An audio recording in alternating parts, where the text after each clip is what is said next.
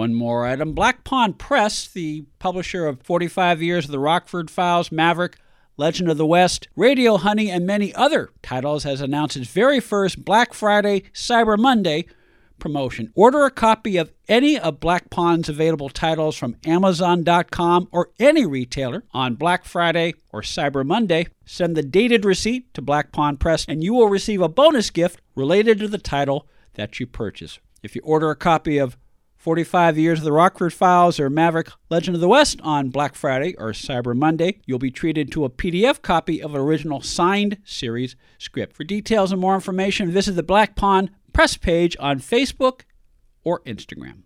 One more item. Here's something a lot of us have in common.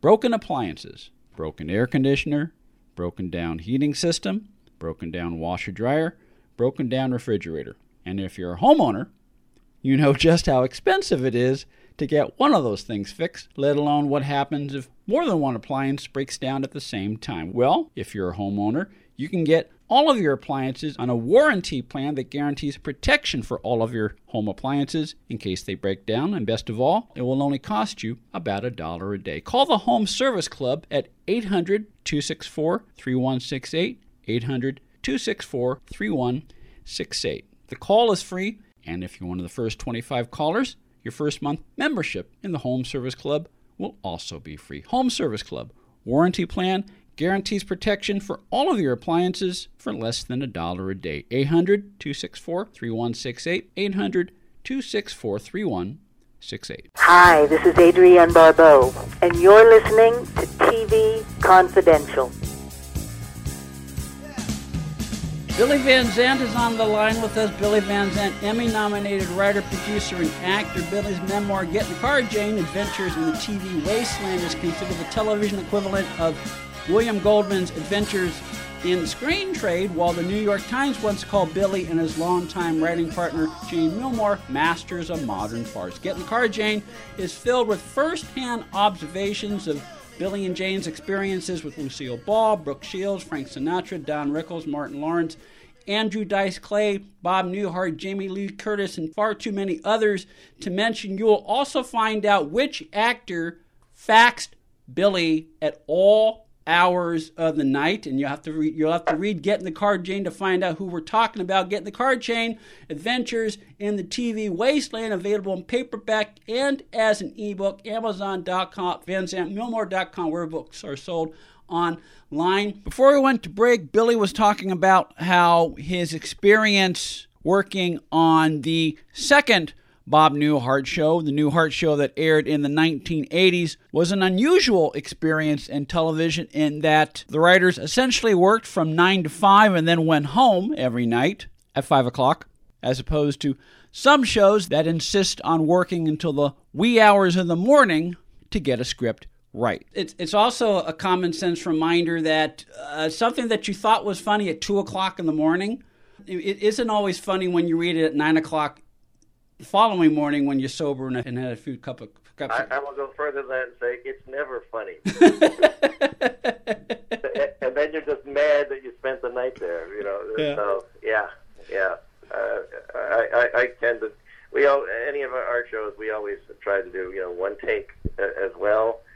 Martin Lawrence worked the same way Bob did, Bob Newhart did, although they were quite different. Yes.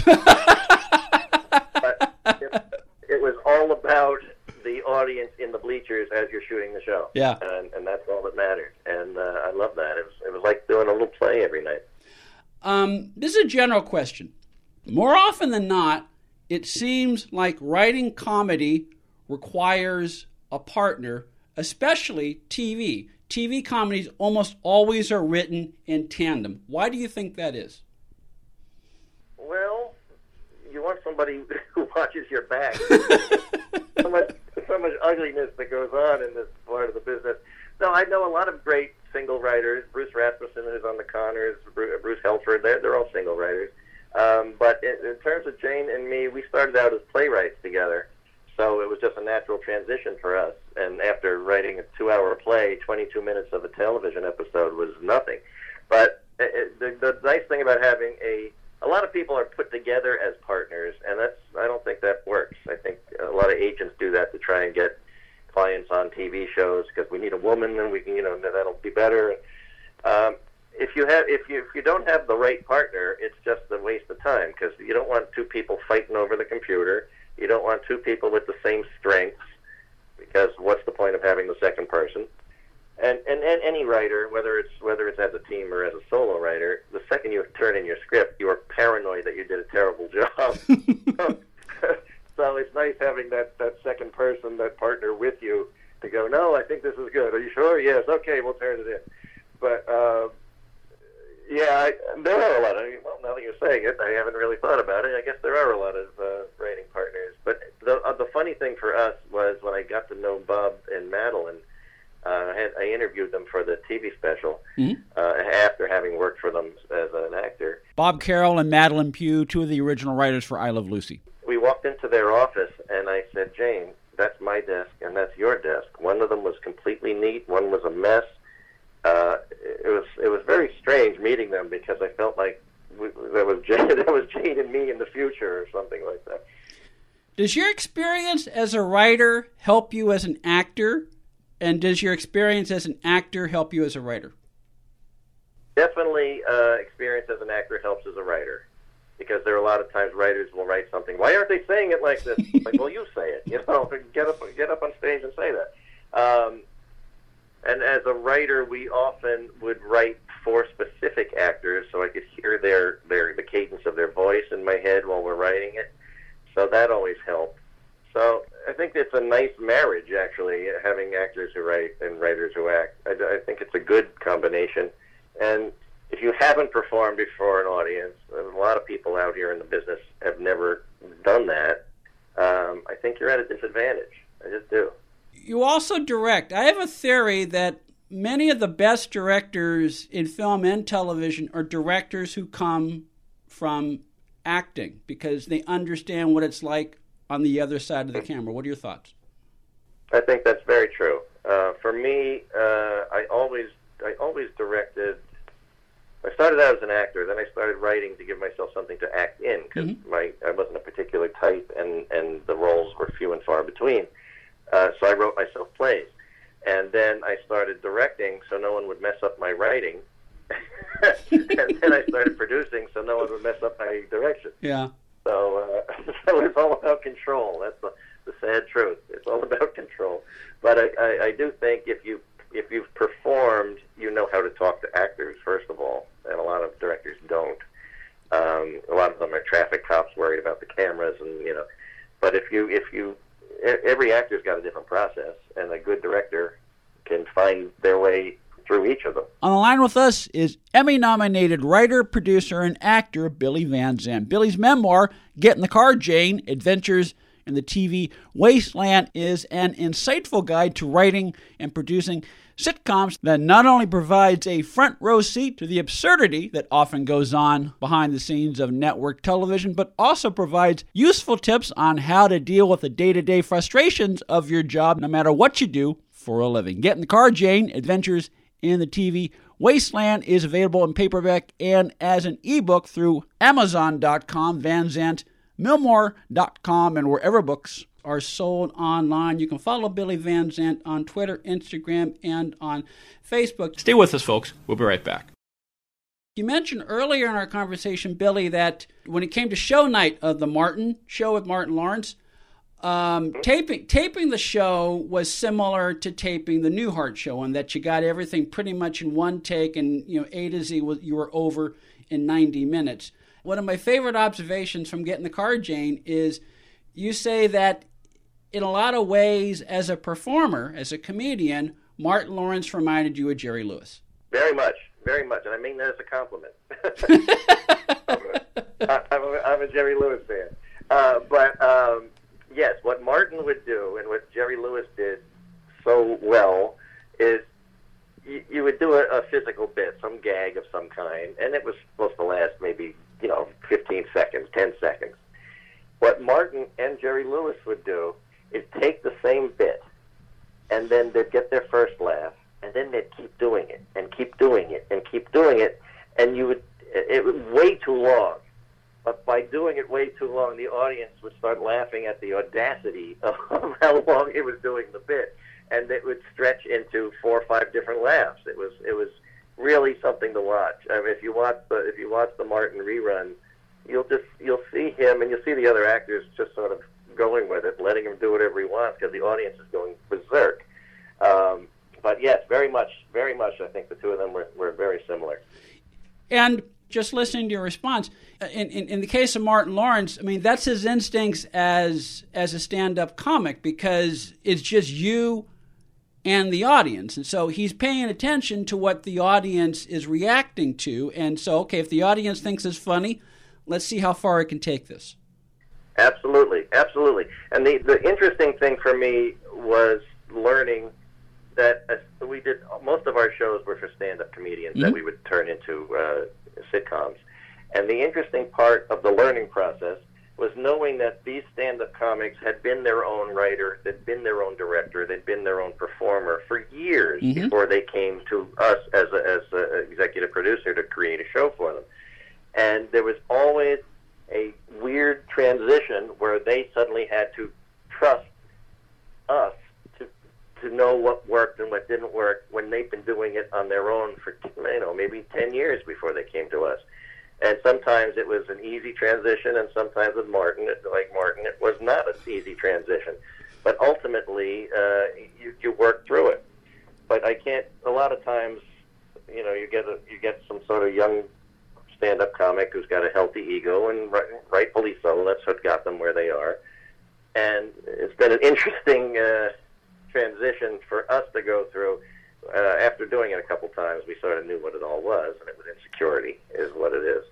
They don't want to blow their big chance, but eventually they trust us because we had a pretty good track record. So. And another common thread is when you left, I mean, in the case of every show that you and Jane left to move on to something else, more often than not, the actors and the behind-the-scenes people would recognize that the show was better because of your and Jane working on it.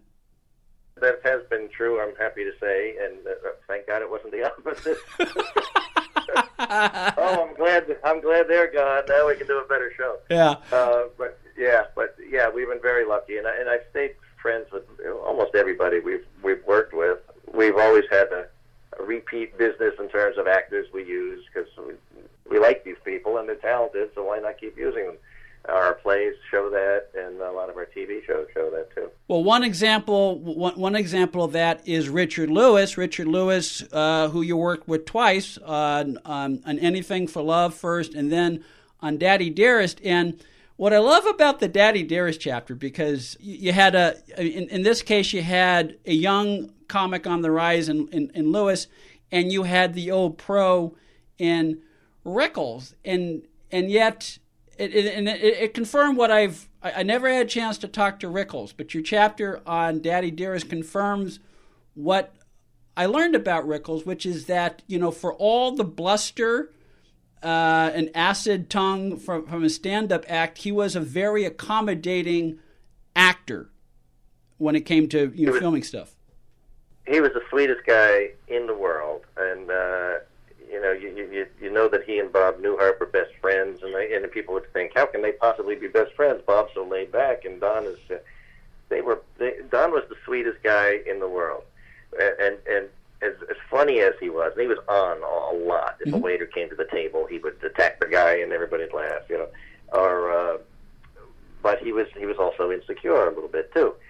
So I remember we went to dinner one time, and as we're leaving the restaurant, Gary Shandling and Warren Beatty were walking in, and Don stopped them in the hall and did 20 minutes just ripping these guys apart, and they were crying. They were laughing so hard, and he was talking about how big Warren Beatty's head is, and that Gary Shandling sleeps with animals, and all this. It was ridiculously funny. And we're all crying, and we walk outside, and he turns to Jane and me in a very sweet little voice and goes, "Did I do okay?" And that sums him up to me. But I loved him. His wife's great. His whole family. I just loved them all. Yeah, and in every chapter of the book, I mean, you don't just rattle off names. You present people like Rickles as human. And it's a great read. Get in the Car, Jane: Adventures in the TV Wasteland, available in paperback and as an ebook through Amazon.com, Van Zandt, Millmore.com, wherever books are sold online. You've been writing all your life. You just released Get in the Car, Jane. Is there anything you're working on that you're at liberty to tell our listeners about? Always working on something. Right prior to the world shutting down for temporarily, Jane and I had written our 25th play, which is the Boomer Boys musical, and we were touring around the country with it. So when the world comes back to whatever the new normal is going to be, I'll be back on the road doing that again. And in the meantime, while Jane was sick, she was sick for about 15 months before she passed away. She insisted on working. We all thought this was a bump in the road and it was going to pass, up until about a week before she passed away. And she insisted we work 2 days a week, so that's what we did. And we've got a couple of screenplays that are half finished, and a play that's half finished, and a couple of TV shows. So I'm going to start selling those and finishing those and getting all that done, because we still have unfinished business. Well, my guess is that she would have been aware that the book was. I mean, she passed a few months before the book was released, but my guess is that she knew the book was coming. She not only knew, she helped edit it, and she picked the photos that went in it, and she corrected a couple of stories too. She said, "I didn't throw a teapot at you." I said, "Okay, fine, I'll change it." But yeah, I think it ended up being a nice tribute to her. It didn't set out to be that, but I'm glad that her personality or her spirit is in that book.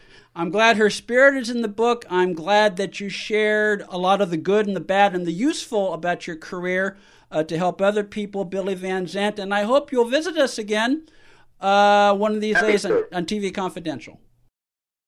Okay. Happy to. Love to. Get in the Car, Jane: Adventures in the TV Wasteland by Billy Van Zandt is available in paperback and as an ebook through Amazon.com, Van Zandt, Millmore.com, and wherever books are sold online.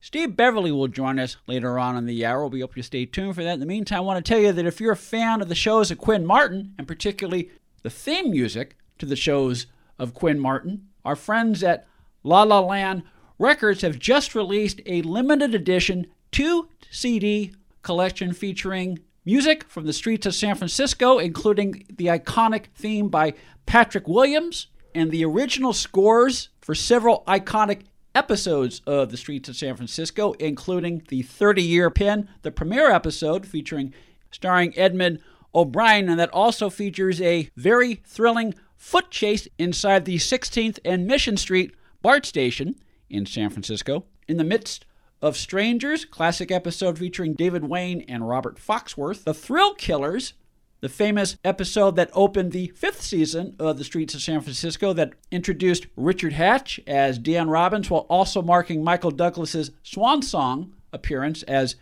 Steve Keller, as well as music from the pilot episode. There are also alternate versions of the iconic main title track by Patrick Williams, and a whole lot more. This is a limited edition CD produced in association with the Film Music Society and features liner notes by our friend John Burlingame. Extra features include a bonus track featuring music from The Seduction Squad, an episode of the short-lived Quinn Martin series, A Man Called Sloan. All of this is on Volume 3 of the Quinn Martin collection, The Streets of San Francisco, featuring iconic music by Patrick Williams and liner notes by music journalist John Burlingame. Limited edition produced in association with the Film Music Society, The Streets of San Francisco, the Quinn Martin Collection, Volume 3, The Streets of San Francisco, available wherever music is found from our friends at La La Land Records. Steve Beverly will join us when we come back on TV Confidential.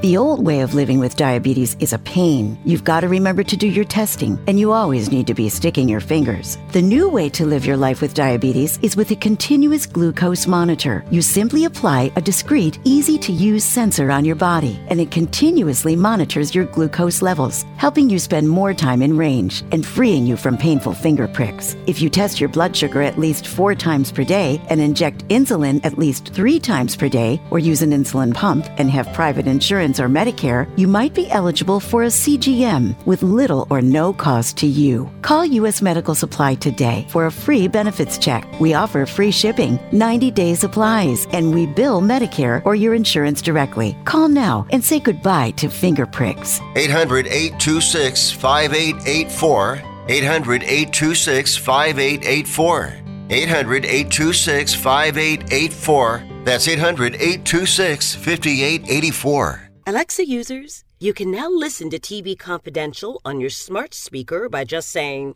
"Alexa, play TV Confidential." Enabling our Alexa skill is easy.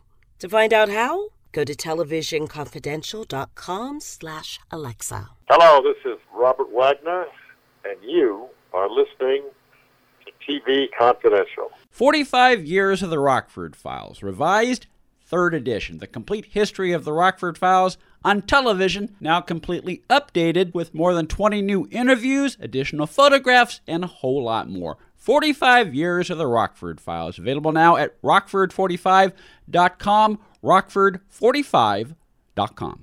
Be part of our conversation. If you like what you hear, have thoughts on this week's program, or have an idea for a future edition of TV Confidential, we'd love to hear from you. You can email us at talk@tvconfidential.net, talk@tvconfidential.net. You can also message us at facebook.com/tvconfidential, x.com/tvconfidential, or at TV Confidential on Instagram. And if you're listening to us on the TV Confidential podcast, please be sure to hit the subscribe button. This portion of TV Confidential is brought to us by our friends at Front Porch Realty, the community of realtors in the Northern Bay area of California that is committed to finding the solution that is best for their clients. Whether you're a first-time home buyer or looking to sell or lease your property in Northern California, call Karen Strain at 415-886-7411 or visit frontporchrealtygroup.com for more information on how they can help you.